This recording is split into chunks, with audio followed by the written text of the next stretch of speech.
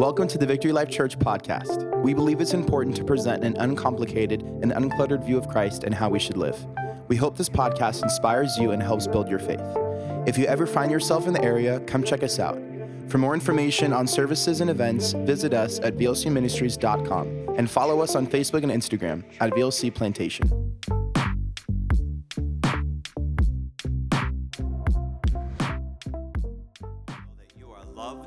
Cared about, even those joining us online. We have someone from our body that I just want to lift up, and her name is Marty Agudo. How many remember Marty Agudo? She comes up in the wheelchair, pulls up, and has sat in the back for many years here, and she's really having a hard time, and she's supposed to go to hospice this Monday, and we want to lift her up in prayer, even though she's not here physically. I know she is one with us, so let's lift her up in prayer and this service. Father, it is about you. And it's very humbling going to places where we see what's going to happen to this body. And we spend so much time grooming this body, taking care of this body, feeding this body, thinking about this body. And yet, we're reminded what the scripture says, our life is like a vapor that appears for a moment and then vanishes. And so I pray that everyone listening online or here present today, that you would help us understand the brevity of life. But then, like Paul, it's not really a sad thing. He said, it's better for me to go on and be with God. I want to go on to be with God.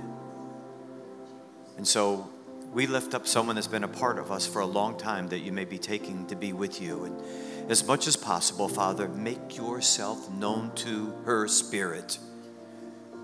I don't ask for something that probably you don't want to give, because you said, is it appointed unto men once to die, and after this the judgment? And you said our days are numbered.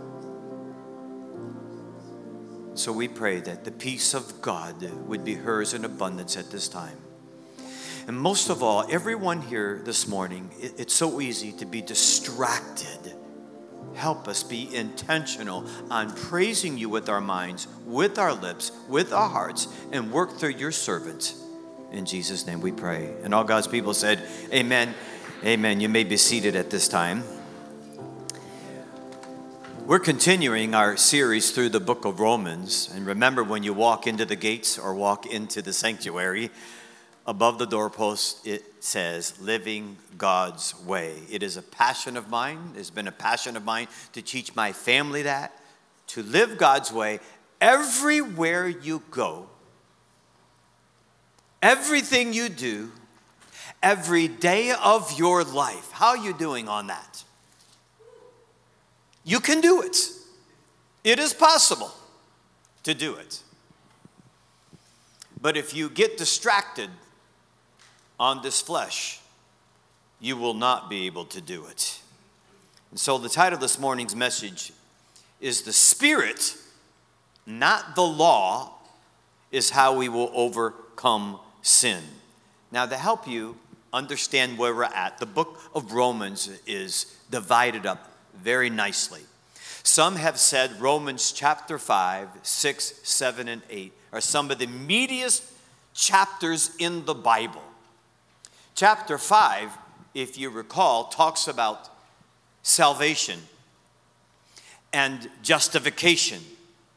Justification, that means the penalty of sin has been paid for in full. That chapter talks a lot about that. You have been set free. The penalty has been paid if you believe in Jesus Christ as your Savior. Then you go to Romans 6. It talks a lot about justification. That's the process where after God justifies you, he wants you to look like Jesus. How are you doing? How are you doing on that? What do people say around you? Do they call you little Jesus? I know about that remark because I used to study John Maxwell's material all the time, and I'd bring it to my staff, and they'd call me Little Maxwell, Little John. Have you been guilty of being called little Jesus? So you have the penalty of sin being paid for. And then you have the power of sin being broken through sanctification. The power of sin no longer has control over you anymore. You get to believe that and you get to enjoy that. That is true. How you doing? Then chapter 8 talks about the presence of sin will be no more once you enter the pearly gates of heaven. That's called glorification. Presence of sin. The penalty of sin, the power of sin, the presence of sin. And then I think about what we get fixated on. Preoccupied with sin in chapter 7. I think after we get saved, the enemy tries to get us to be preoccupied with sin. Okay, how many of you today are struggling with sin? Would you raise your hand? How many are liars? You're dead. Hey, if someone didn't raise their hand, reach over and touch them because they're dead.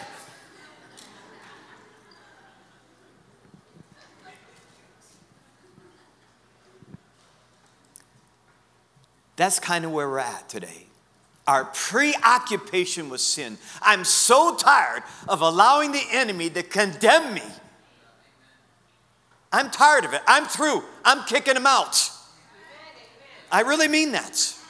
This chapter will help you understand that if you try to go to the Old Testament or the Bible and adhere to a bunch of regulations and rules and laws, you will not be able to enjoy a joyful life in Jesus Christ. And so the scripture teaches us very clearly that we seem to be preoccupied with sin, so much so that we're of no use to the kingdom of God. That's what the enemy wants to do, to render us useless. Now, some people, by the way, you may not know this, those who are becoming familiar with Scripture, like I once was, and didn't know this, but chapter 7 is one of the most difficult chapters in the Bible. It is really even deeper than the Calvinists and Arminianists, or those who believe God chose who's going to be saved, and he gives everyone a chance to be saved. That's a big debate in theological circles. This chapter, when Paul's speaking about his struggle with sin, or talks about the struggle of sin, many people in one camp say, he's definitely not talking about a believer, he's talking about an unbeliever. And so many theologians write commentaries and preach sermons on that fact.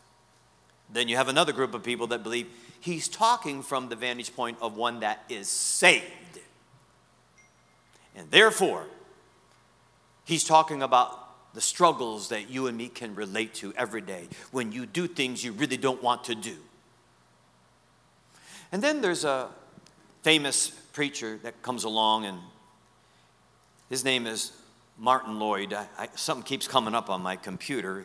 I don't know what's happening. He's wanting me to pay attention to it, just like he's trying to distract your attention right now. He's trying to distract my attention, and it's coming over my whole page, and I'm not able to preach my message. But anyways, Dr. Martin Lloyd Jones, a very, very great minister, tells us he believes that we're approaching Romans 7 in the wrong way. He believes that the main point of Romans chapter 7 was to dramatically illustrate what happens if you seek sanctification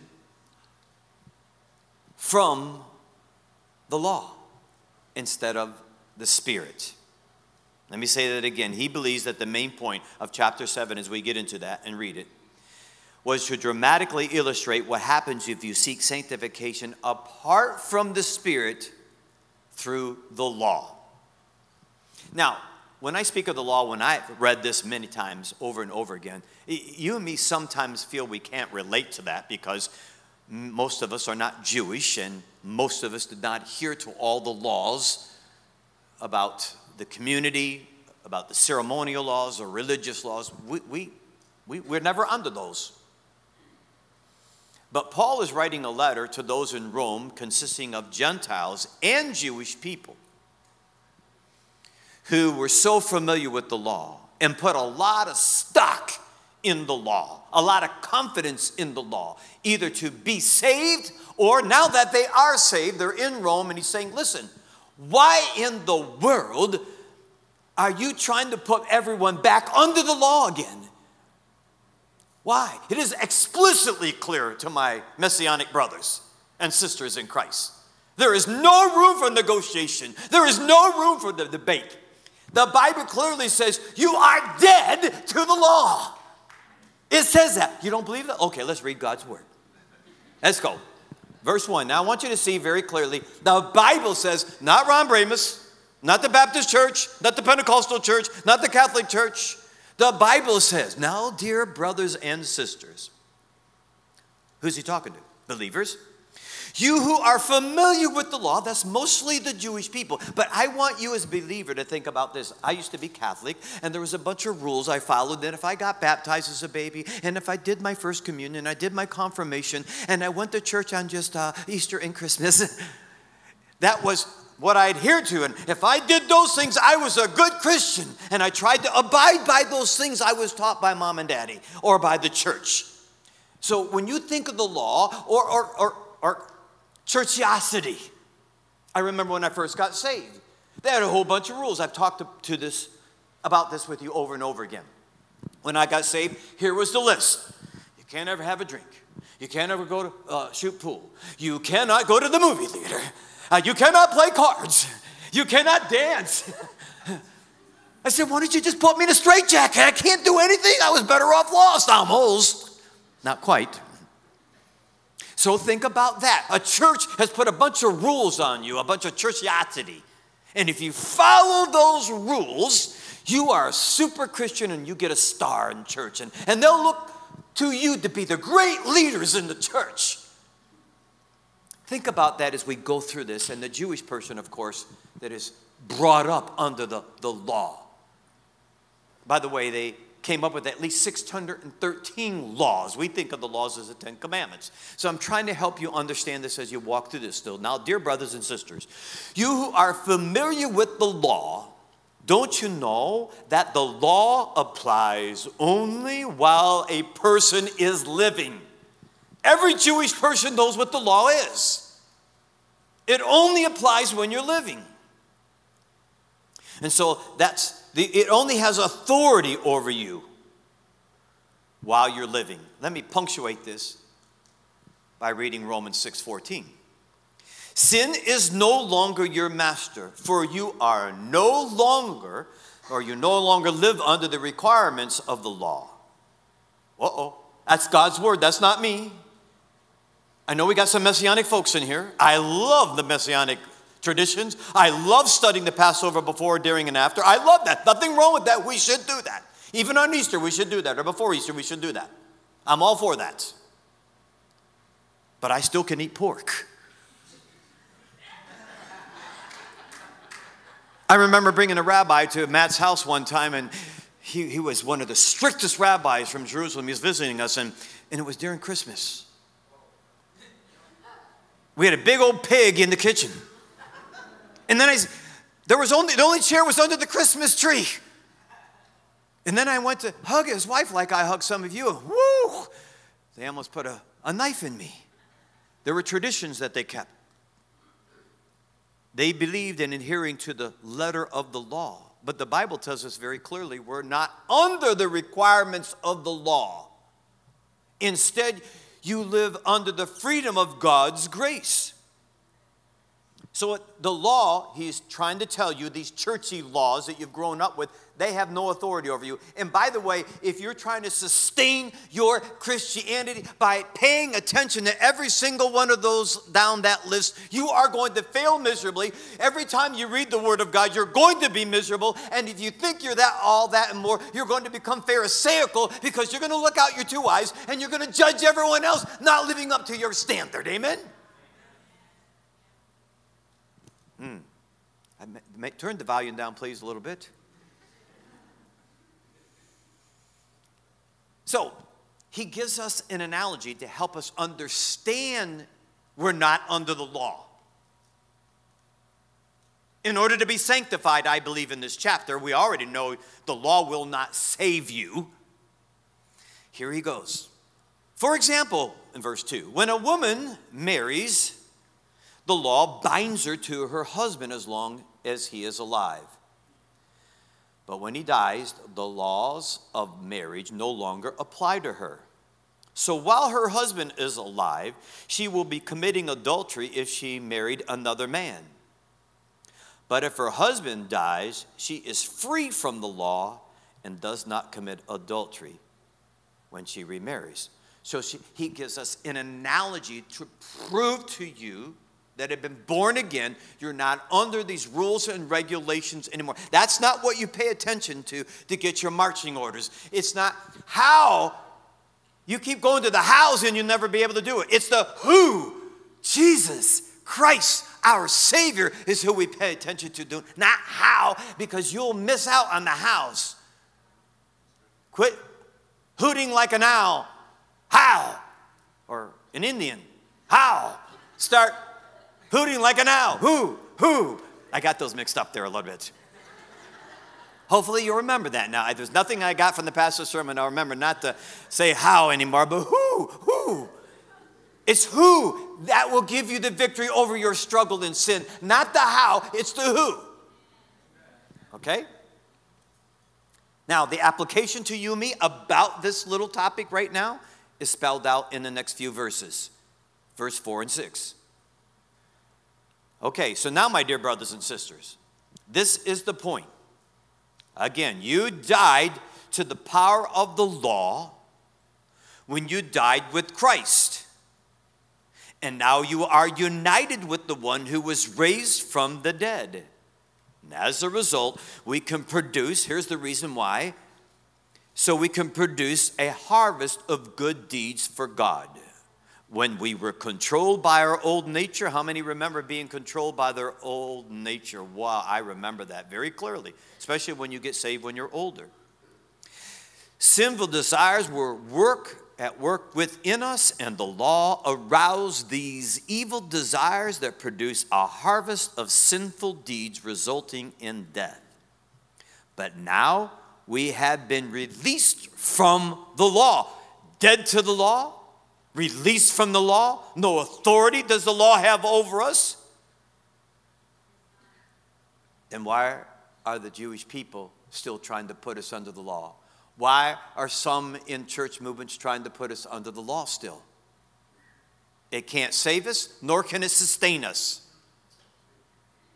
Let me say that again. It can't save you. You know that for sure. But it may be enlightening to know that it will not sustain you because you can't do it. Remember in Romans, he reminds us that we're married to another. So the husband dies. She's not under the law anymore. Now she's free to marry.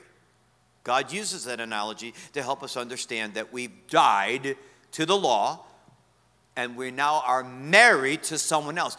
The Jewish people were married to the law. Perhaps you were married to some churchiology. You did all the things they asked you to do and you thought you were all right. And then you tried to maintain that.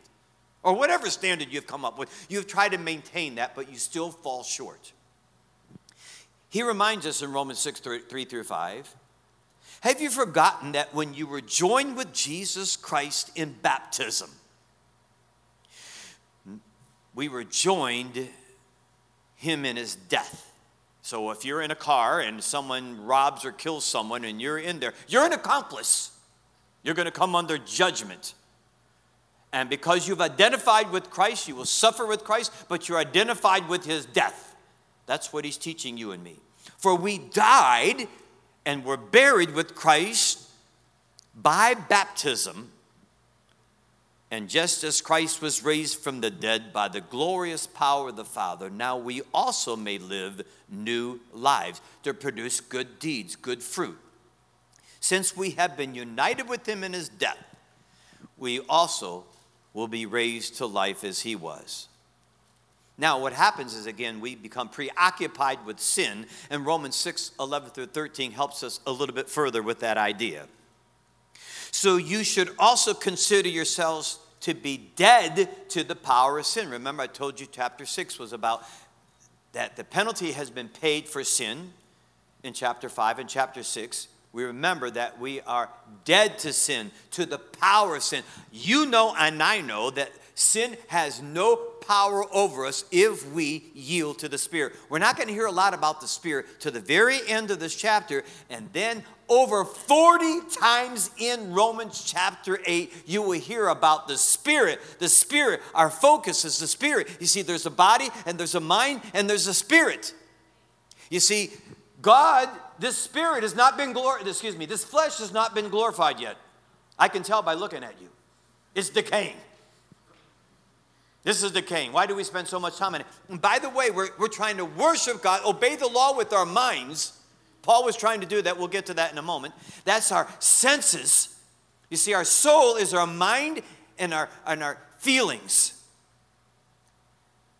How are you doing with honoring your mind, God with your mind perfectly? How are you doing on that? I know it's just wow. And then the flesh. How are you doing there? But see, with your spirit, you have to separate it. The Word of God separates that. Hebrews 4:12. It divides the soul and spirit. The spirit is the real you that never sins and is glorified already. That's why in the scripture, it teaches in John, he that is born of God, when you read that, you're scratching your head going, how is this possible? Does not commit sin, for his seed remain in him, he cannot sin. And you read that and you're going, wow, I'm saved and I've sinned. Remember, you have to separate the flesh, the spirit, and the mind.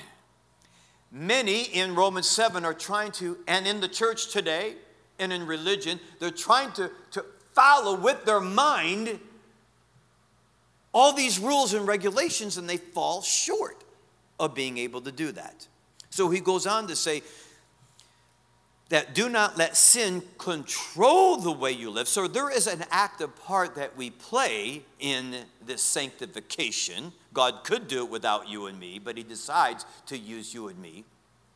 You know, I've been reading in the Old Testament, and there are places in the Old Testament, I think I read in Chronicles this past week, where 1,000,000-man army went up against Asa, the king of Judah. But the king of Judah loved God. And you know how we sing that song, the battle belongs to the Lord. And sometimes we're wondering, let God do it. And you're saying, well, okay, God do it. And it doesn't seem like he does it. And you're still struggling with the same sin. There are some things that God does all by himself. And that 1,000,000-man Ethiopian army that went up against Judah, probably about 200,000-300,000 men, was defeated without Israel doing one thing. They marched out there singing with their army, and when they got to the field in the valley, they realized they had killed one another. The battle belongs to the Lord. There are some battles that you're going through.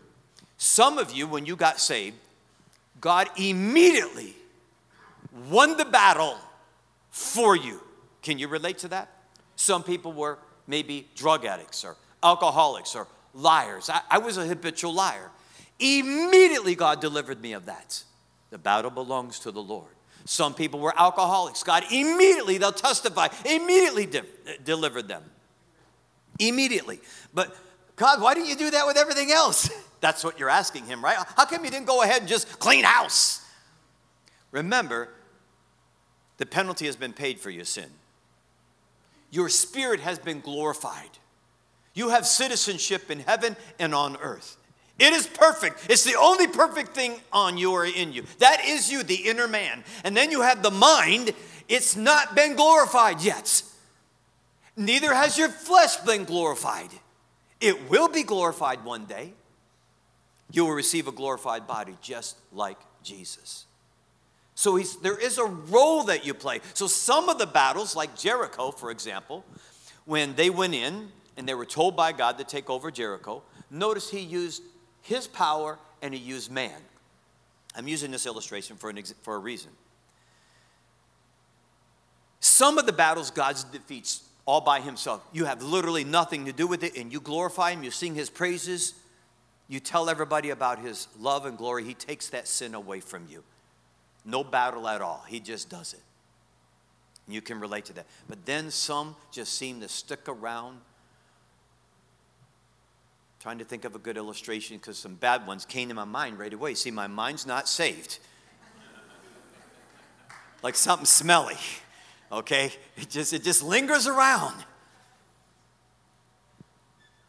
But some battles that God does work with you on, and Jericho is a good example. He put holy fear in all those living in Jericho, and he made the walls come down, correct? But they still had to go in there and win the rest of the battle and kill everyone. So God used his glory, and you have a part. So in the struggle in becoming like Jesus, we call sanctification, God has a role and you have a role in some of your struggles. Other struggles, God may just deliver you from just like that. And I'll bet you if I had an hour of testimonies, there would be many in here would say, I came to know Christ and he immediately delivered me from, and you could fill in the blank. Others seem to linger on.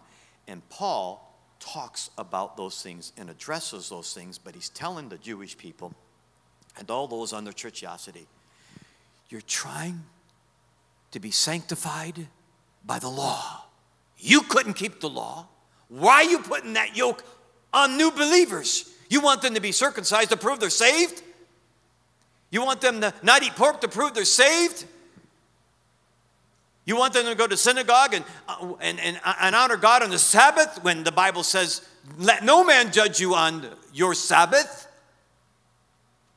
You see, no one can keep the law. We try to use a code of rules to try to gain God's approval. But now that we have experienced his love and assured of his acceptance in Christ, we want to thank him and show him our love. Let's move on to looking at the law. If you really try to go by the law, you are doomed. You are doomed if you try to follow your churchiosity or your religiosity or your rules or the law or the Ten Commandments. How are you doing in the Ten Commandments, by the way? We're going to get to that. You obeying all of them? Someone just said they obeyed all of them. Okay, we're going to get to one. Okay, we're going to get to one. We're going to get to one. Now, Paul's the greatest saint I ever known, and he's going to get to one. He thought he kept them all. Well, I'm not preoccupied with sin, brother. Hey, you know what? Hey, the brother spoke a truth. That's really what a lot of this is about. I will be able to jump on that because that's what Romans 8 is about. Not being preoccupied with sin. And so many of us are defeated because we are preoccupied. Okay, I'm going to, many of you know I have one scoop of ice cream. And that's all. People can't believe it. They come over to my house, I pull out of the refrigerator, I get one scoop. One scoop, that's all, one scoop. Can you do that?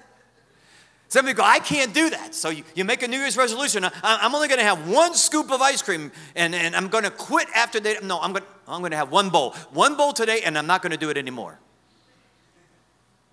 And then the next day, you have another bowl. And the next day, you have another bowl. You're so fixated on that ice cream that you're not able to kick the habit. If I told you not to think about a pink elephant, what are you going to think about? So if you get preoccupied with sin, and that's a lot of what chapter 7 talks about, being preoccupied with sin, that you never are able to live victoriously. So if you live by the law, then you're doomed by the law because that's what they were fixated on. They were fixated on following all the rules, making sure I checked off the boxes. So that's what Romans 7 through 13 is about. But here's the problem. It reveals that you're doomed from the start if this is where you get your marching orders. If this is how you live the sanctified life. He's going to remind you that here's what the law does. First of all, it reveals sin. Let's look at verse 7. Well then, I'm suggesting that the law of God is sinful? No, he's not saying that. Of course not. In fact, it was the law that showed me my sin. I would have never known that coveting is wrong if the law had not said, you must not covet. See, Paul went around thinking, like the rich man, Jesus, how do I get to heaven? He rattled off some of the commandments, right? You remember the story? Don't kill, don't steal, don't commit adultery. I've never done that, Jesus. Then he said, go sell all that you have. And the man left, grieved, because he had broken the 10th commandment, just like Paul. He had broken the 10th commandment, and see, like Paul, he desired prestige, he desired position, he desired status, he desired acceptance. He was coveting what he saw in front of him lived out. And so, therefore, the law just revealed that he was sinful. That's what the law does. It reminds me of when I was in Germany back in 73 and 74 in the army, and they had a thing called the Autobahn. And one thing nice about the Autobahn, for the most part, it's still there because I checked it, I looked it up. A lot of the Autobahn, there is no, guess what? Speed limit! Whoa! About every mile there's an accident. Now, when I drive down Broward Boulevard right here, I avoid Broward Boulevard like a plague between Hiatus and Flamingo. Why? Because there's lots of school signs and zones and flashing lights and police cars all over the place. That when you walk through there, you're supposed to be like, oh. I drive through like, you ain't getting me, buddy. I know that's kind of cocky. See, there's that pride. I just sinned. But if they didn't have that flashing light, and if they didn't have that sign, I would be boogieing on through there, probably 30, 45 miles an hour. I wouldn't know I was speeding until they put a sign up that I'm speeding. Just like on Old Hiatus Road, they used to be able to drive 35 miles an hour down there. That means you can drive 40 to 45. Then they changed it. I tried to go like this. No, they didn't change it. It's 25 miles an hour. That's like a little turtle trying to race the hare. I mean, who can go 25 miles an hour but Lil? No, I'm just teasing Lil. I mean, who can go 25 miles an hour? I've tried to keep that law. I've tried my best, and I failed. 25 miles an hour. Yesterday I came out here and there were people zooming literally 55, 65 miles an hour racing down Old Hiatus Road. So the speed limit showed me that I was breaking the law. The law reveals that you break the law. That's one of its purposes. It reveals very clearly to you that you're a sinner. Okay? Then it goes on and it seems to revive sin. Notice in verse 8 and 9. But sin used this commandment to arouse all kinds of covetous desires within me. If there were no law, see, notice he mentioned covetousness. He thought he had kept all the commandments. He was self-righteous like the Pharisees and the Sadducees until he discovered the 10th commandment. Thou shalt not covet.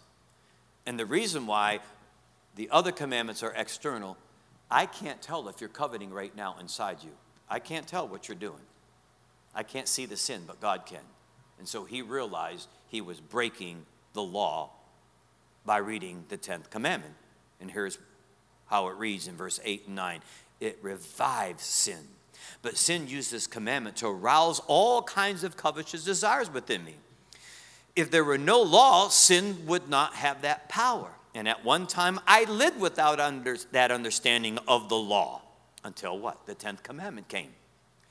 But when I learned the commandment not to covet, for instance, the power of sin came to life, and I died.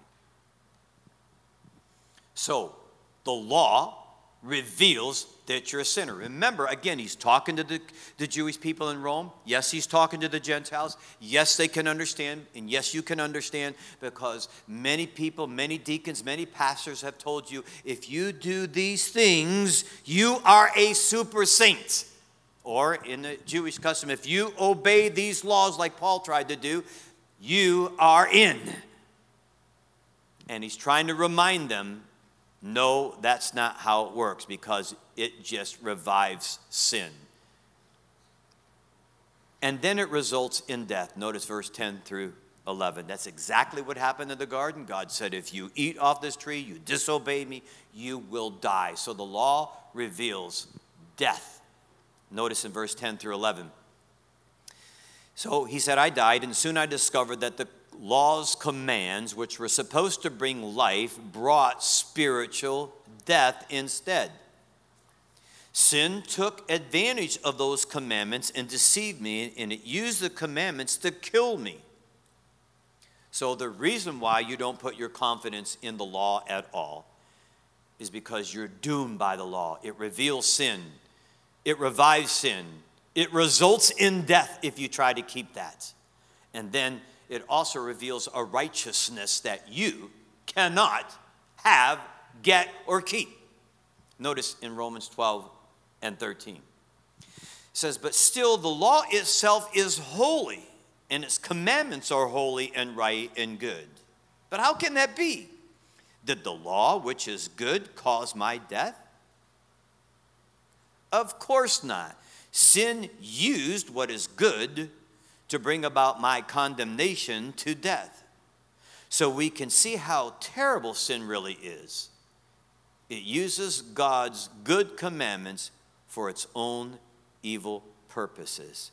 If you tell, as I have with my children, you can jump outside, you can jump on the trampoline, but you can't jump on the couch. Guess what the kids want to do? They want to jump on the couch. And so the law, when it says do not covet, do not lie, do not lust, you see that, and now it brings it to your mind, and you try to live by that, and it just seems to exasperate the desire further. So the law, if you try to live by it, you will be doomed. You can still jump on the couch? Nope. Then I think about when you try to listen to the law and live by the law, you will be defeated by the law. I spent hours and hours sitting down at a table with 15, 20 people. One of my friends is here, Steve, and we've debated this over and over again. But I don't believe it's debatable. You read the passages and it tells you very clearly that we're not under the law. It tells us, now it has a purpose. We're already understanding some of its purposes. It reveals you're a sinner. It reveals sin, how wicked our hearts are. And there are other things that it helps us do. But it cannot help you get saved, nor does it help you become more righteous by adhering to the letter of the law. So he goes on and tells us that if you try to obey the law in order to be sanctified, you will be defeated by the law. Let's read verse 14 through 25. So the trouble is not with the law, for it is spiritual and good. See, there is something it is. The trouble is with me. That's what it's revealing. Or you. For I am all too human and a slave to men. Now, he's basically now switches to the present tense. Before he was speaking past tense. Now he's speaking present tense. So he's saying, the trouble is with me, for I am all too human, a slave to sin. That is, he's talking about his flesh. I don't really understand myself, for I want to do what is right. Can you relate to that? But I don't do it. Instead, I do what I hate. Remember, you got to divide the spirit, the mind, and the body as we walk through this. Because very clearly, he's talking about the body.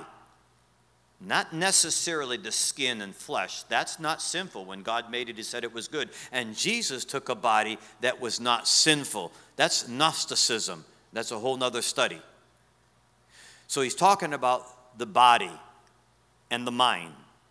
He's saying, but if I know that what I am doing is wrong, this shows that I agree with the law. It is good.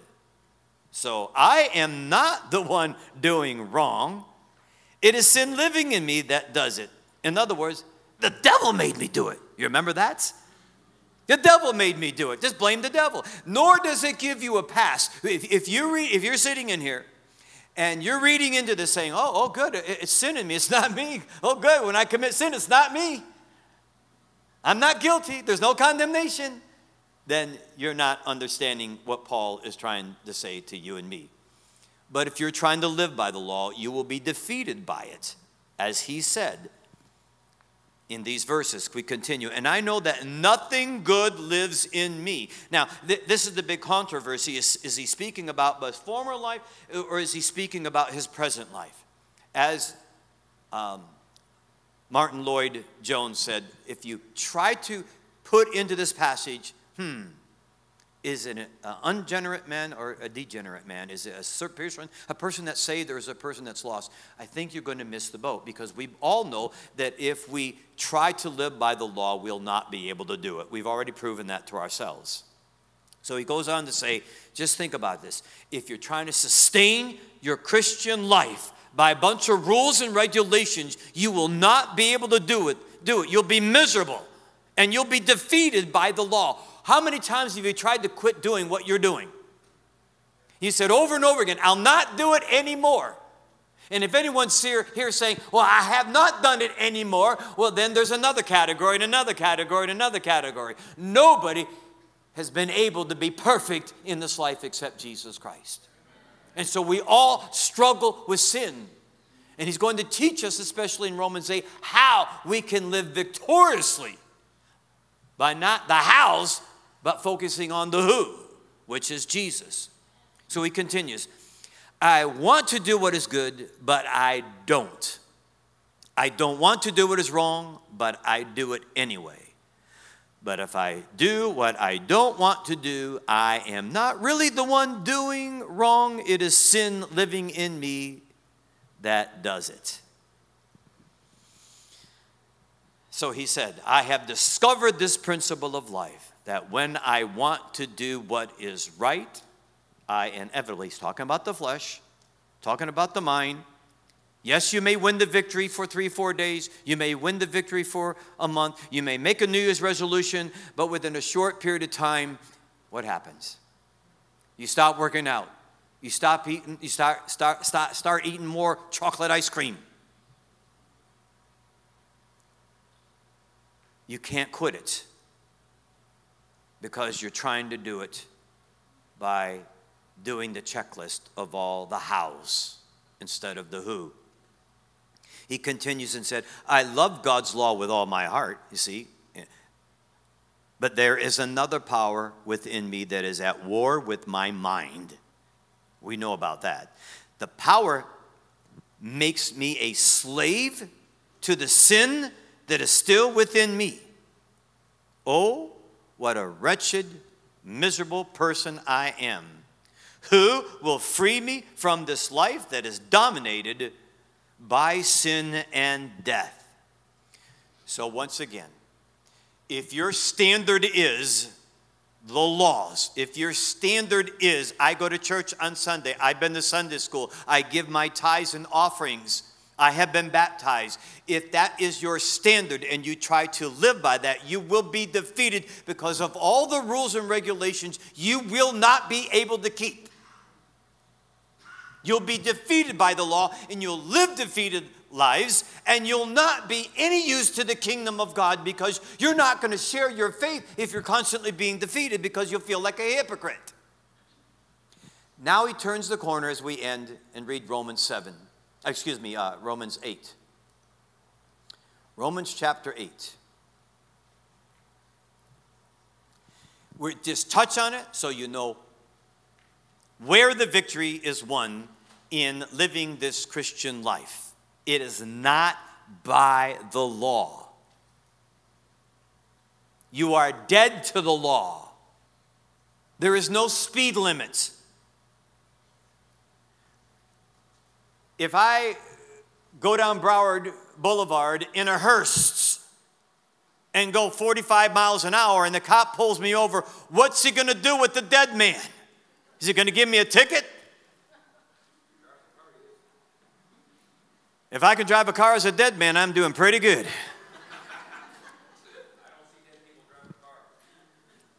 So delivered, we're delivered by the Spirit. So you see, guys, he's saying give up. Give up trying to live by the law. Now start thinking about the Spirit that has been sanctified, that has been glorified, that cannot sin. I want you to focus on the who, not the how. And so he begins in 25. He says, thank God. The answer is Yeshua HaMashiach, our Lord and Savior. So you see how it is. In my mind, I really want to obey God's law. How you doing there? How you doing? Are you perfect there? He said, be perfect as I am perfect. You can't do it. It's impossible to do. Therefore, you must consider yourself dead to the law. He goes on to say, you see how it is. In my mind, I really want to obey God's law. But because of my sinful nature, I am a slave. And so in verse, we'll just read this and next week we'll comment on it.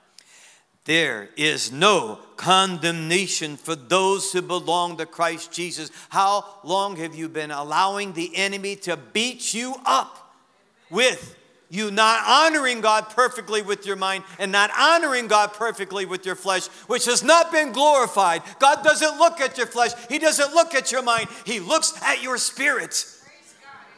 And he sees perfection because it came from him. And it cannot be stained by sin. And because you belong to him, the power of the life-giving Spirit has freed you from the power of sin that leads to death. The law leads to death. The law of Moses was unable to save us because of the weakness of our sinful nature. So God did what the law could not do. He sent his Son in a body like the bodies we sinners have. And in that body, God declared an end to sin's control over us by giving his Son as a sacrifice for our sins. He did this so that the just requirement of the law would be fully satisfied. Fully. Jesus did it. Who no longer follow our sinful nature, but instead follow the Spirit.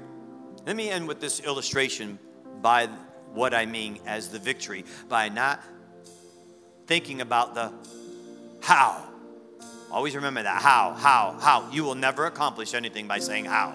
But if you say who, you will be victorious. Who?